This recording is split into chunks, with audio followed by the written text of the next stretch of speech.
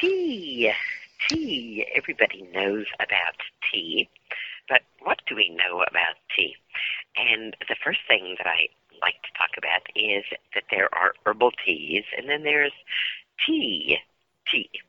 And as an herbalist, certainly herbal teas are fun and fine.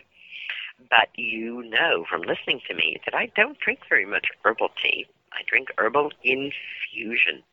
Infusion is a large amount of dried herb brewed for a long time. And that gets the protein, the vitamins, the minerals, and all those phytonutrients out of our herbs. But there's one plant that we don't make an infusion of, and that is the leaves of Camellia sinensis, also known as tea. It's the tea plant. And that we really do brew just as a tea, which means a small amount of the dried plant, briefly in hot or boiling water, and then accommodated to taste, sweetener. You could put lemon, milk, whatever you like in it, and then drunk up. That's one of the reasons that herbs treated that way became called teas. Yes, indeed.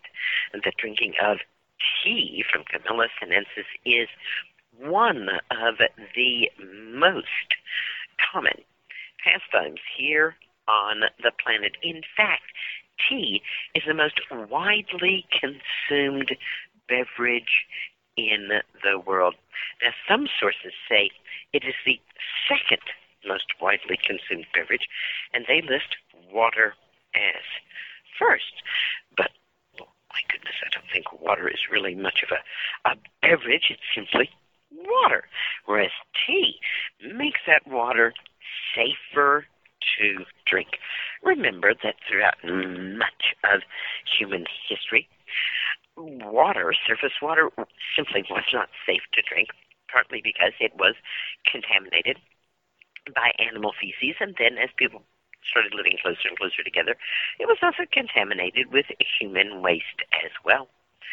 So water became a very unsafe thing to drink, and that water had to be brewed into some kind of alcohol, like beer, or it had to be boiled, thus killing the foodborne bacteria in that water. And once you've boiled your water, you might as well put some plant in there.